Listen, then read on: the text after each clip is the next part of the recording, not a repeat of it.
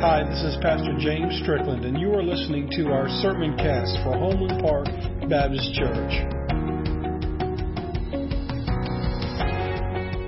This is a phenomenal book of the Bible. I've been enjoying going through this because it's so timely for not only where our world is, but also where our church is right now. You see, Nehemiah and his rebuilders, they experienced oppositions when their critics saw tremendous progress that they were making.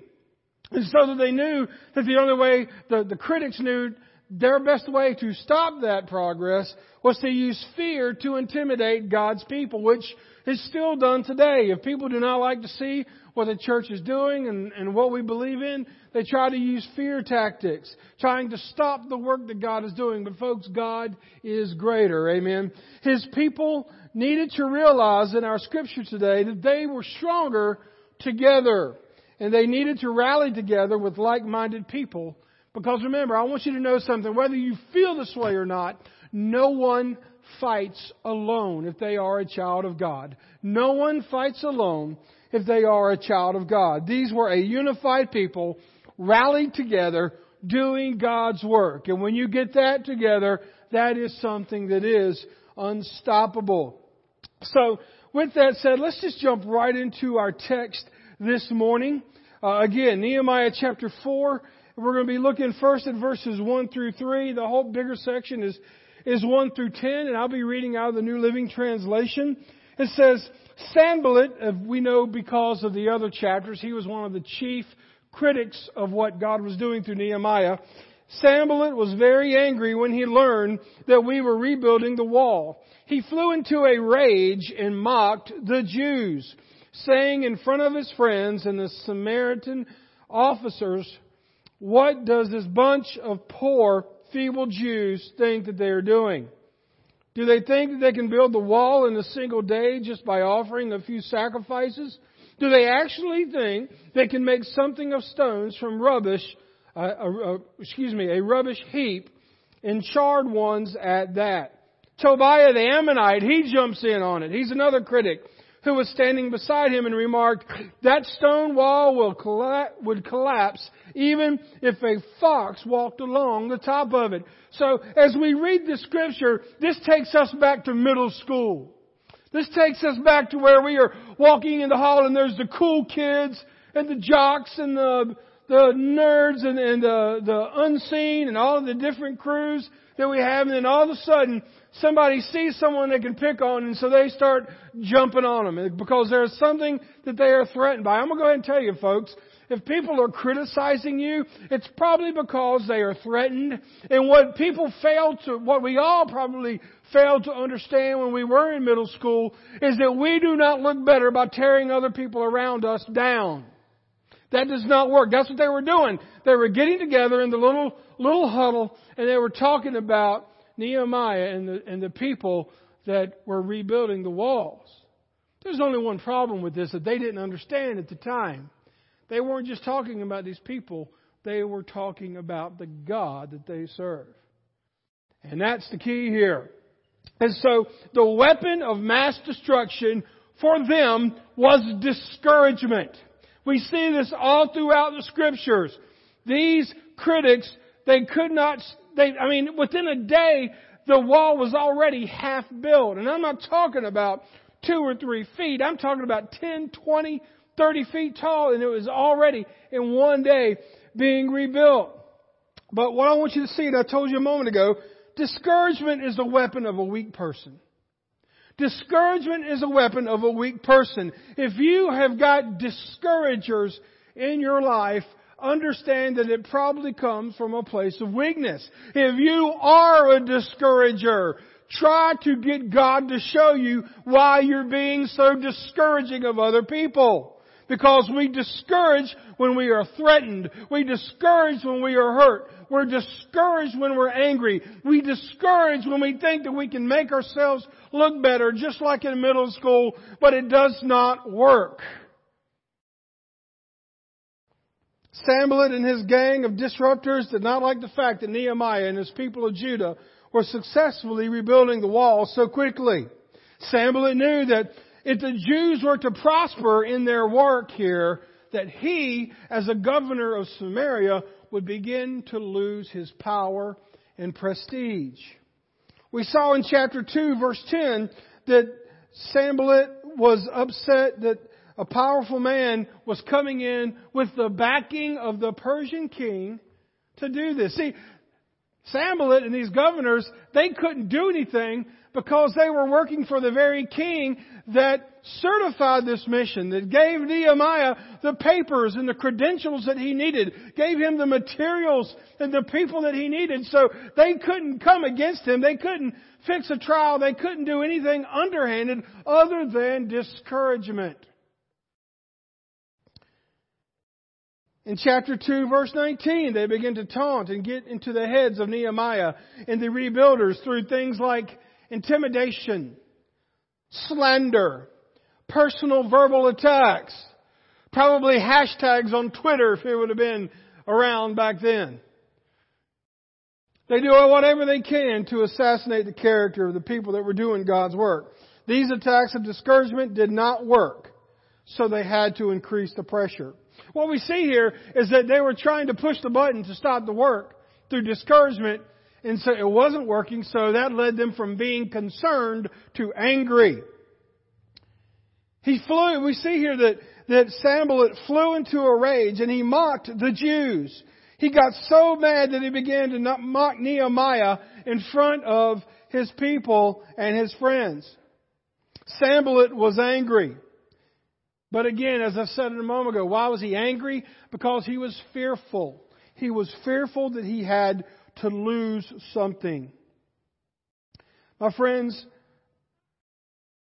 when you treat people with discouragement and anger and disrespect because you are afraid that somebody might say that you're wrong, when you're afraid that you might not be invited to that party, when you think that you may not be included in that job promotion, if you want to jump in with everybody else and talk about somebody that's doing the work of God and be a part of that discouragement, be careful.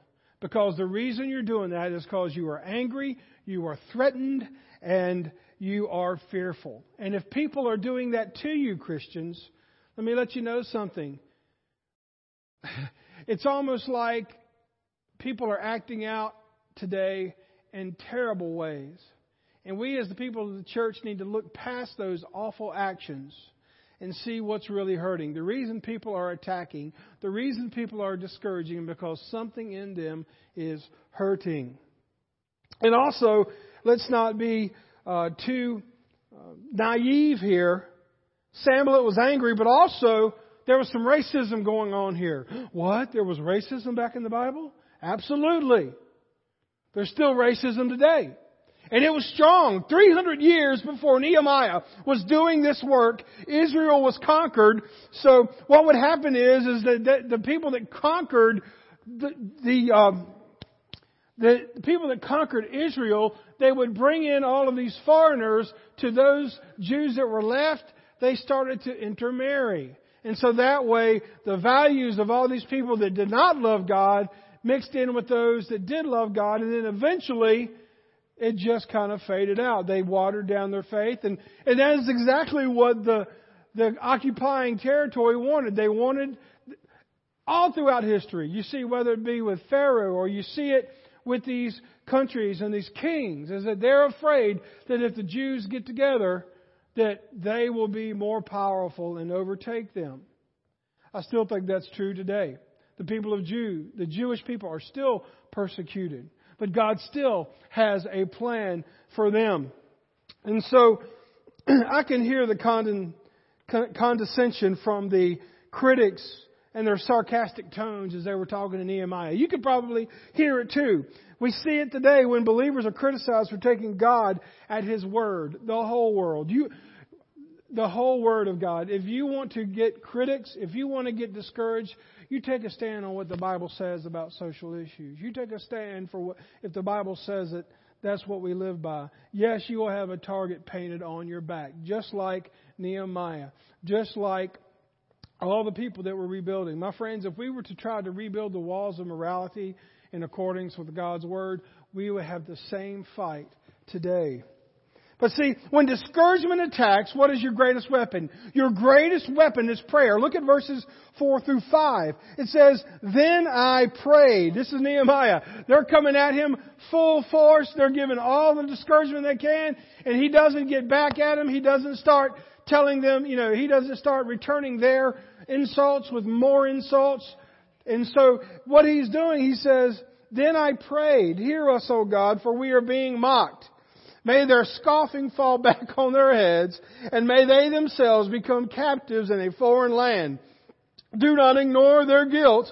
Do not blot out their sins. They have provoked you to anger here in front of the builders." Now, I don't know if that's the healthiest prayer to pray. What was he praying here? He's saying, God, you need to get these folks. You need to get these folks because they are driving me crazy.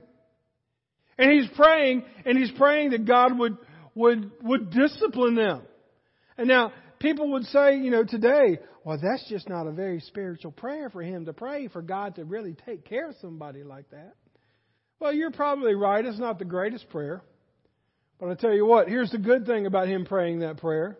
And even you, when you get upset with some people, or you get upset with a circumstance, or you are angry about something, even if you want to pray, God, I just pray you rain down your judgment upon them. Leave it with God. Because here's the thing. If you pray that prayer, even Nehemiah's prayer that he prayed here, you probably wouldn't see that on a church bulletin prayer request. But that was his heart.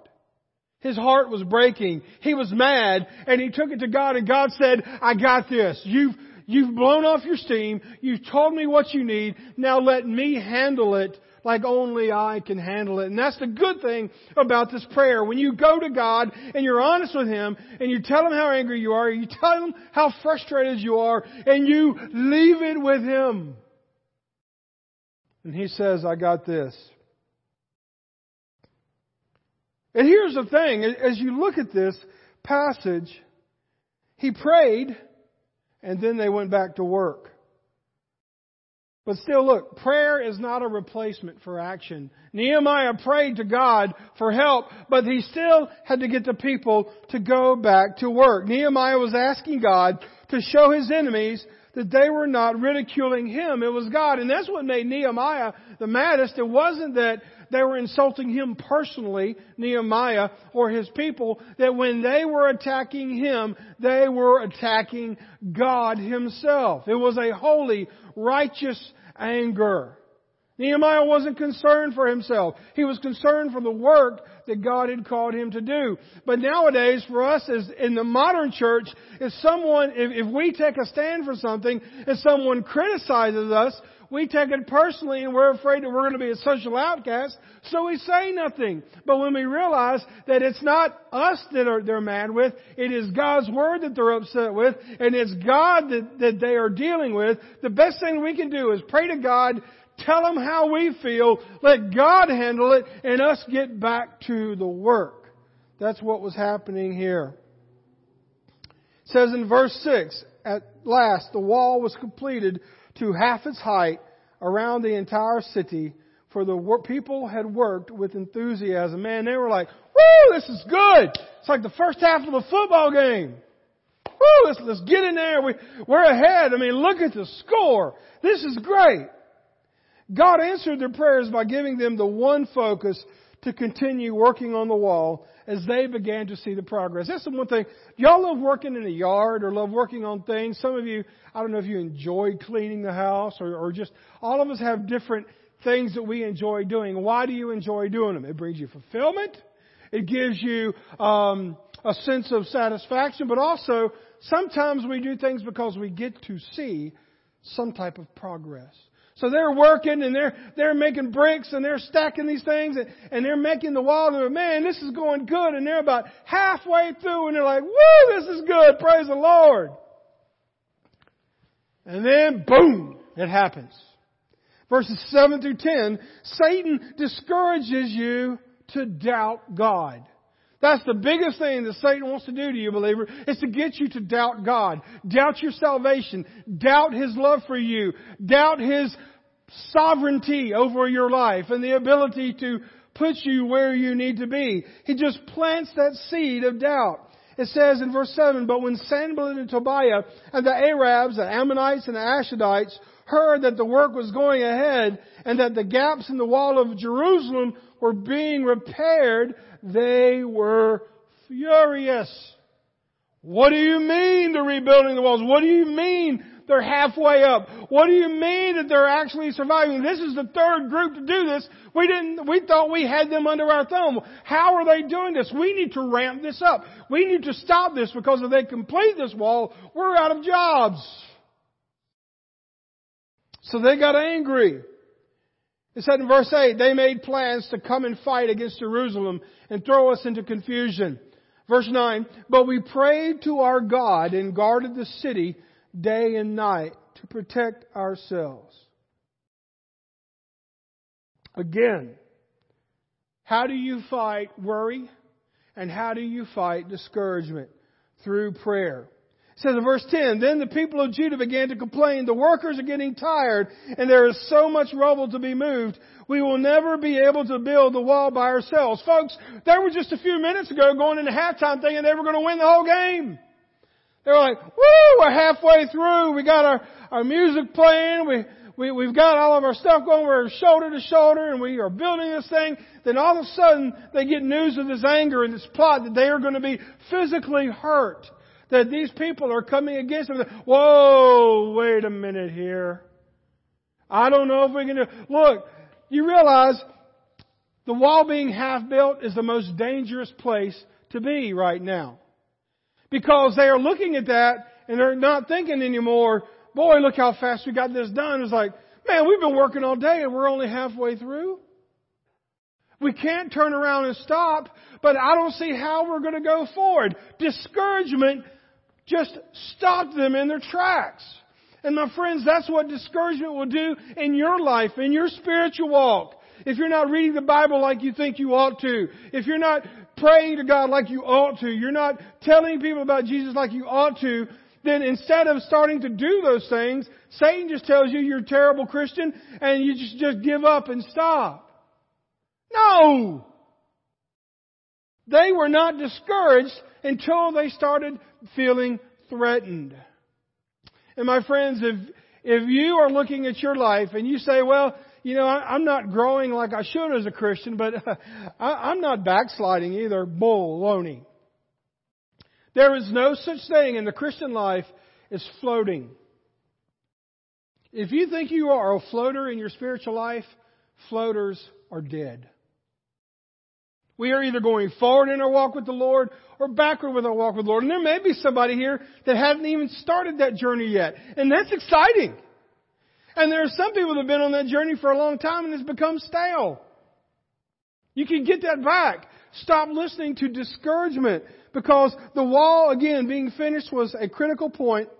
Much was completed, but there was still much to be done. When I look at Homeland Park Baptist Church and the legacy and the shoulders and the pillars of people that we are standing on today that have been through this church and through this community, it is exciting to see how God has brought us to this point. It's exciting to see that we are still viable, that the doors are still open, that we are still able to worship and do ministry here in this community. But it would be very tempting to say, Homeland Park, the need in Homeland Park community is too great. Or the church is too old. Or we are too small. Or we are too this. Or we are too that. Don't listen to the discouragement. We are halfway finished with something that God is going to finish. So we cannot let into the opinion of what Homeland Park community is like. The opinion on what Baptist church like ours are. The opinion on what our congregation is. We need to rely on God alone. There are plenty of people, plenty of studies that will tell us everything that we're doing wrong. But I'm going to go ahead and tell you, with believing God that He has called us to build what others started, is God, and we are going to do that until our last breath.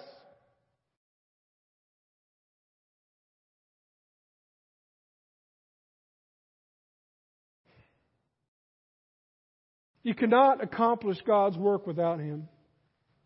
I'm going to go ahead and tell you, without God, this building here would be a social hall. It would be a storage facility. It would be a social club without God. God is the difference here. The people of Judah got tired and weary because the opposition of their critics was causing them to doubt themselves, their work, and God. They thought to themselves, we will never be able to build these walls by ourselves. And the thing is that I'll go ahead and tell you, God has got great plans for Homeland Park Baptist Church. It's not that we have not been good. I mean, God has blessed us for many years. Long before I got here, we've had a lineage of amazing pastors and families and people that have gone on. But it doesn't take a rocket scientist to look around and see that we have almost had an entire generation fall in 10 years. And a new generation is coming back. So are we still going to put the square peg in the round hole and try to make it work like we've always done it? Or we're going to ask God to show us what He has for us. If God has been faithful all these years to start this church from a lady ministering to 10-town people in the backyard there where the FLC is, yes, this church started as a church plant to reach people. We need to get back on that mission. All this stuff about Baptist polity and if the bulletin looks right and what color the carpet is and all of this other kind of stuff. We got a generation of people in here now that could care less about this. They want to see their families and their friends in the church that is part of the community doing something. And if we are being discouraged, we are at the exact point to where we have to say, is this work too big for us? Absolutely. As a pastor, am I out of my league at this church? Yes. I'm telling you, seminary and my experiences didn't prepare me to minister in Homeland Park, but God has been amazing. But I'm telling you, I'm out of my league here. I'm treading water. You guys and gals, we're here. But when we think about where is this church going to be in 5 to 10 years, do you see it? I would venture to guess most of you haven't thought about that. Or if you do, you have a hard time visualizing that. It's not going to look like it was, but it's going to look like it is. And the reason I say that I'm out of my league is because that's exactly what Nehemiah was saying. And the point here is this. I'm out of my league. You're out of your league. We're in a work bigger than we could ever dream, but God is with us. God has got our back. And that's what Nehemiah is telling them here. And then it says in verses 11 through 14, it's time to rally. It says in verse 11, meanwhile, enemies were saying before they know what happens, we'll swoop down on them and kill them and end their work. So literally, they were thinking now about killing these people. But Nehemiah's opposition never stood a chance. Again, they couldn't kill Nehemiah and his people because, again, they were untouchable. They had the certification, the credentials of the king, and they couldn't do anything. If they were to kill those people, they would be killed. But fear. These people, all of a sudden they're building and they started to doubt, but all of a sudden God allowed the plans of these hateful people to be known to those that were building the wall. And so that fear pushed them to do one of two things. You ever heard that term fight or flight?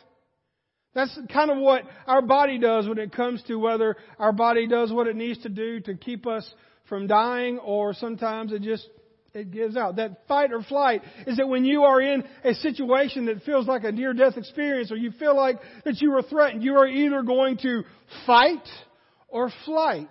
And that's where these guys were. The people with Nehemiah and Nehemiah himself, they could do one of two things. They could give up and say, okay, my bad, we are now the fourth group that tried to rebuild these walls, and we're not going to do it. We're not going to make it. You've been threatening us with our lives, so now we're going to back off. That's what they could have done. But what did they do? they rallied together. They rallied together. Fear caused the people to rally together. The Jews who lived near the enemy came and told us again and again, showing the emphasis there, that they heard about the plans. They will come attack us from all directions. Verse 13, so I placed armed guards behind the lowest part of the wall in the exposed areas, and I stationed people to stand guard by families, armed with swords, spears, and bows. You see here that Nehemiah took action. He didn't just say, oh, that's a disturbing report, let's pray about it, and then do nothing. No, he prayed about it, but then he protected. Now these people that were building the walls, they were not construction like labor union people. Imagine your family, your sons, your daughters, even the little bitty boys and girls that we have in our church, side by side as a family, shoulder to shoulder with other families, building these walls, and your children having to have build rocks, but also have to have weapons in their hands. This was serious, but instead of them dispersing and running, they came together. The fear caused them to rally together.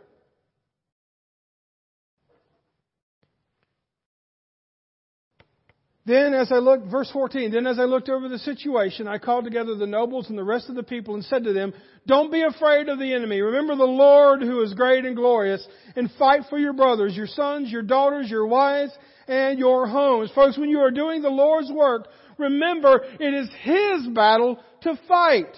Nehemiah reminded the people that ultimately that this was God's battle. The problem is when it comes to doing God's work, there is very little fight because too many people are consumed with themselves. Well, if I stand up for this, what are people going to think of me? If I do this, what are people going to think if I do bring my kids all the way into Homeland Park for a church event? What are people going to think at all these other bigger churches if our church is not as big as them? What in all this comparison, all these things, or all of these questions that go through our minds.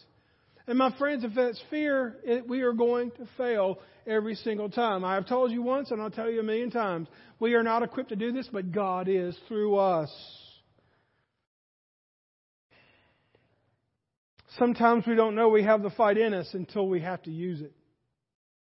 Sometimes we don't know the fight is in us until we have to use it. We went yesterday to the county does a church safety seminar, and we have some folks that help us out with church safety, and we're going to be getting together an official team to talk about what to do in situations that you've seen in the news and just to protect ourselves. But that's another story for another time. But one of the points is that if there is a time to where you are threatened and all you have in front of you is a book or a pen or whatever you can grab a hold of, you're going to use it so you go home with your family. Sometimes you have to fight when the fight is brought to you. Some of you don't know you have the fight in you. But I'll tell you what, when it comes to your doorstep, you'll find out. We fight against evil, and we fight for one another. Verses 15 through 20. When our enemies heard that we knew of their plans, that God had frustrated them, we all returned to our work on the wall. They heard it. Yeah, we got you. We heard about the report. Nehemiah's got our back. We're going to keep working. Where it says, we all return to our work on the wall. That is the true victory of the whole passage today, folks. Check this out. Discouragement tried to get them to stop. Anger tried to get them to stop. Threatening their lives tried to get them to stop. But the true miracle was here. They went back to work. Victory is not just surviving an attack. It is found in continuing God's work. Every day, the days of this church doors are open is a victory.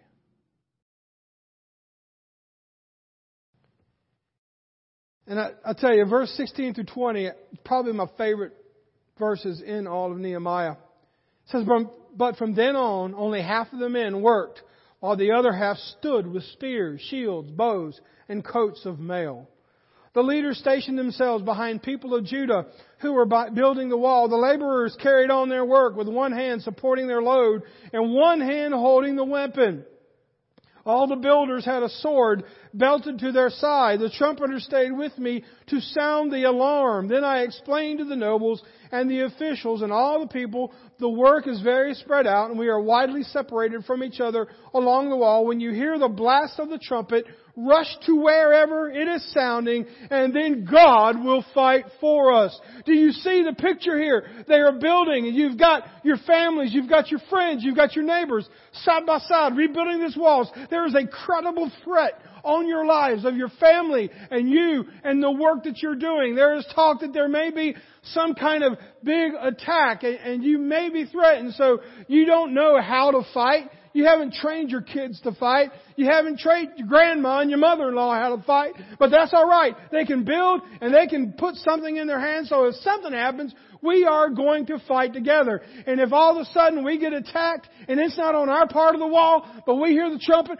we're going to run over there and we're going to fight with them because we are together. And folks, we need that mentality. We need to see that we are in this together no matter where you are in your walk with the Lord. God has called you to this church. God has called you to this moment for us to work together and to build what God wants to build here. And the alarm is sounded, my friends. There is an attack on God every day. There is an attack on churches every day. There is an attack on any kind of progress that any church makes. And we need to come together for that. Finally, verses 21 through 23, rally where God is at work. Rally where God is at work.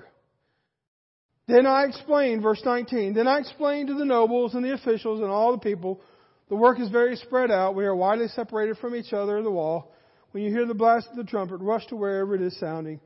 Then our God will fight for us. I just read that. I think it bears repeating. Then our God will fight for us. Then look at what it says in 21. We worked early and late, from sunrise to sunset, and half the men were always on guard. I also told everyone outside the walls to stay in Jerusalem.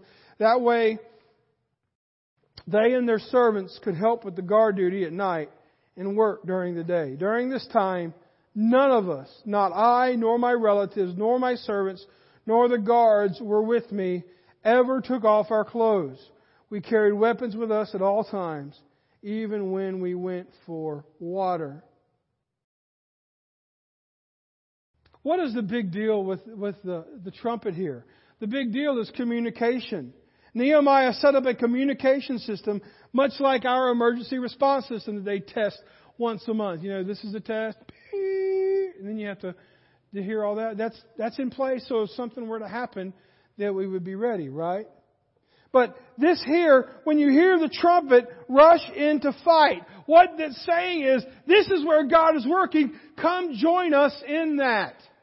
And so you see right now, God is sounding a trumpet for us here in Anderson County, in Homeland Park, in this community, in this church. He's sounding a trumpet to say, do my work, do my will, grab together. You don't have to be at the same spiritual levels. You cannot do this by yourself. The preacher cannot do it by himself, but we can do it together. But more importantly, you can do it through me. So folks, I'm blowing the trumpet and I'm sounding the alarm. But ironically, in this passage, there is never a record of that trumpet ever sounding. But the main thing is that they knew that if it sounded, where they needed to go. It was assurance that as they were working, even though they were under threat, they knew that if something were to happen, there was a plan in place. You knew if you're working on the wall with your family, you knew that all of a sudden if you are under attack, the horn would blow and you would have people here in a heartbeat. I'll tell you what, I've been in situations before to where you get in a situation and it goes bad fast and you call law enforcement to come out. And I'm going to go ahead and tell you, when you hear 5 or 10 Dodge Chargers 3 miles away pushing it to the floor, that's a good sound to hear. When you see them all rolling up with the blue lights on, you know finally you've got some help. And that's the thing here, folks, is that we see here that if we sound the alarm, that God is going to be with us and we can help one another. Each person was alert and ready, protecting themselves, and they were protecting others as well. Listen, my friend, if you've got a problem and you've got an issue with your family, or you got something that you're going on with personally, I as a pastor, but more importantly, as a member of the church, are going to come beside you and fight with you. There should be no one in here, in this church, that would fight against anybody in this church.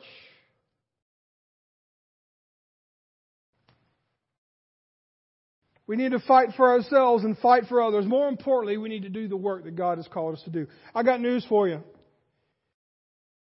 God didn't call us to pack the pews and go home.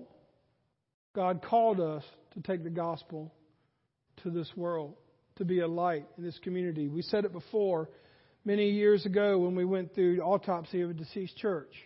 If Homeland Park Baptist Church were to close its doors today, would the community notice? That question has haunted me for years, and that's why we push.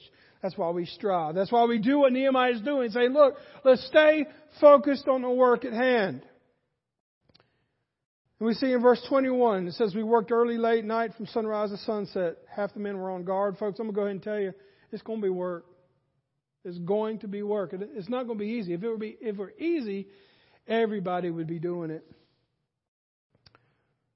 To finish up, there is a call to rally here at Homeland Park.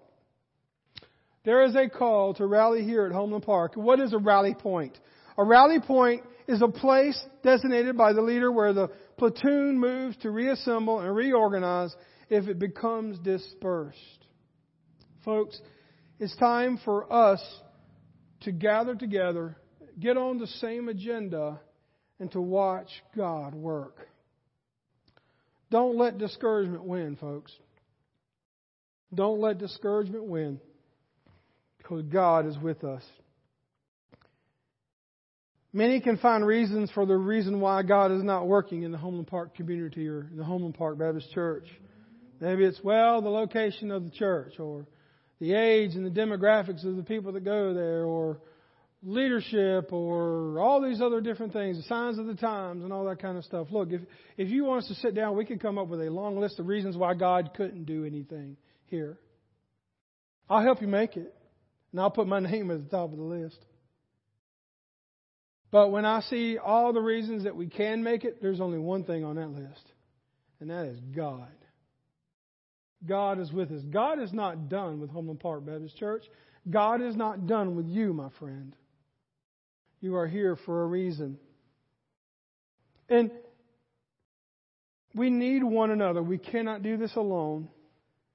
And if your friends won't stand with you to do this, find some new friends.